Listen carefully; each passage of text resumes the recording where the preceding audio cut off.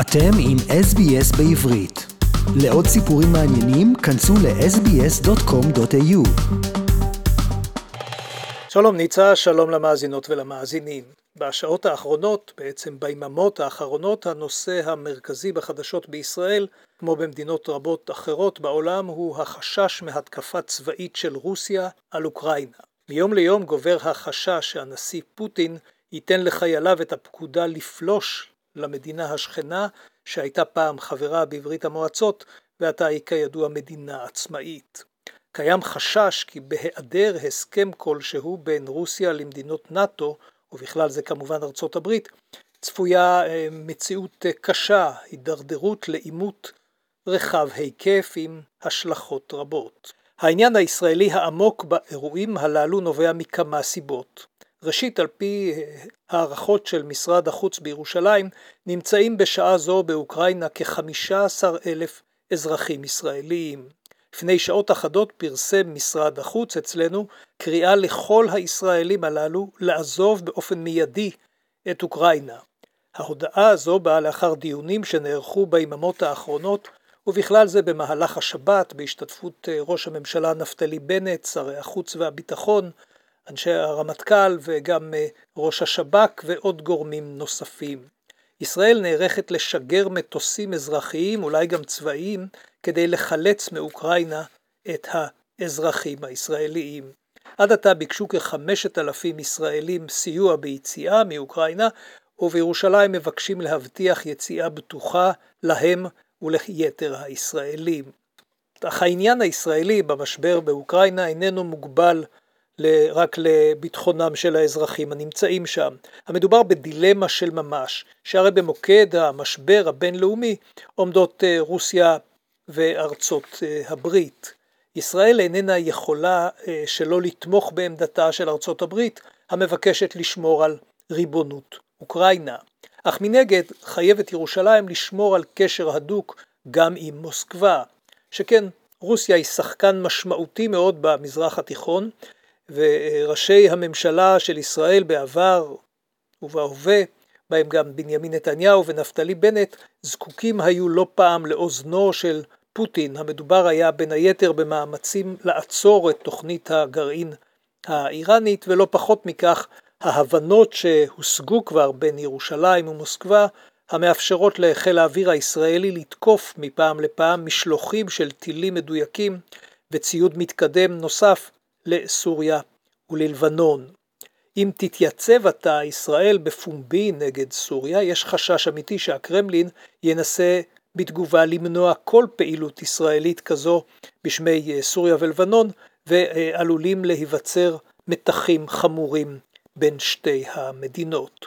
ובינתיים השעון מתקתק, יש הערכות כי ההתקפה הרוסית עלולה לבוא ביום רביעי, אך צריך לקוות שהעולם לא יידרדר לעימות מסוג זה, שבו המלחמה הקרה של המאה הקודמת תהפוך למלחמה החמה של המאה ה-21. סכנת המלחמה הזו שם באוקראינה דחקה בסוף השבוע נושא אחר שעמד בראש הכותרות בישראל בשבועות האחרונים. המדובר באותן טענות ופרסומים כי משטרת ישראל עשתה בחשאי וללא אישור חוקי משפטי שימוש בתוכנת פגסוס כדי לחדור לטלפונים סלולריים של פקידים בכירים, פוליטיקאים, ראשי ערים ועוד ועוד כדי לשלוף משם מידע. את התוכנה הזו, או בלשון המקצועית הרוגלה הזו, מלשון ריגול, פיתחה ומפעילה חברת NSO הישראלית, ששמה כבר יצא לשמצה, אפשר לומר, ברחבי העולם בפרשיות שונות, שבהם הייתה מעורבת, כלומר הציוד שהיא פיתחה סייע לכל מיני גורמים, לפעמים מפוקפקים, לפגוע בגורמים שונים. פרשת השימוש ברוגלה נחשפה לפני כמה שבועות על ידי העיתון הכלכלי כלכליסט מבית ידיעות אחרונות. הפרסומים עוררו באופן מובן ביקורת חריפה ביותר על כך שהמשטרה חדרה באופן גס ובוטה, וכאמור ללא אישור של שופט, לחיים הפרטיים של אישים שונים. בחלק מן המקרים, כך נטען, נעשו ניסיונות לחדור לטלפונים גם של אנשים שלא היו חשודים כלל בכל עבירה, כדי לגלות בדרך זו חשדות נגדיים. השימוש ברוגלה נעשה על ידי יחידת הסייבר המשטרתית הפועלת כצפוי בסודיות רבה. רק מעט מפעילותה נחשף לציבור. אך עתה בעקבות הפרסומים והביקורת החריפה היו מי שטבעו להקים מיד ועדת חקירה ממלכתית, כדי שזאת תברר מי האחראים לפגיעה הבוטה הזו בזכויות הפרט במדינה דמוקרטית כמו ישראל. אך על פי החלטת ראש הממשלה בנט הוחלט תחילה להקים ועדה בראשות המשנה ליועץ המשפטי לממשלה שתבדוק את החשדות בסיוע אנשי המוסד והשב"כ. בעוד שעות אחדות אמורה הוועדה הזו למסור את ממצאיה לממשלה, אך כבר עכשיו יש ידיעות מכמה כיוונים שעל פיהן מצאה הוועדה שאומנם היו כמה מקרים בודדים ביותר של הפעלת הפגסוס, וכי לחלק מן המידע שהופיע בכתבות בכלכליסט לא היה בסיס. ואם כך, אולי אין צורך בוועדת חקירה ממלכתית, אולי רק בהסדרים שיבטיחו פיקוח משפטי הדוק יותר על מהלכים מסוג זה.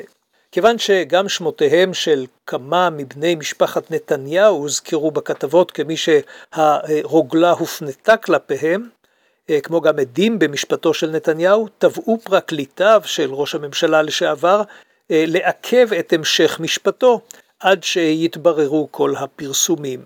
נתניהו עצמו אמר בדיון בכנסת לפני ימים אחדים כי השימוש ברוגלה הזו, פגסוס, דומה לכך שצהל השתמש במטוסי F-15 שאנו משתמשים בהם נגד איראן והחיזבאללה כדי להפציץ את האזרחים הישראלים.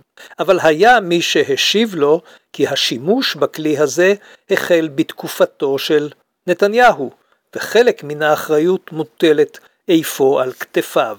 כאמור, הבוקר אנחנו אמורים לדעת מה העלתה החקירה הזו, ואז נדע אם אכן מדובר ברעידת אדמה, כפי שנדמה היה בשבועות האחרונים, או בעניין חמור פחות. עד כאן נצעק כאן רפי מן המשדר מירושלים לרדיו SBS בעברית. עקבו אחרינו והפיצו אותנו דרך דף הפייסבוק שלנו.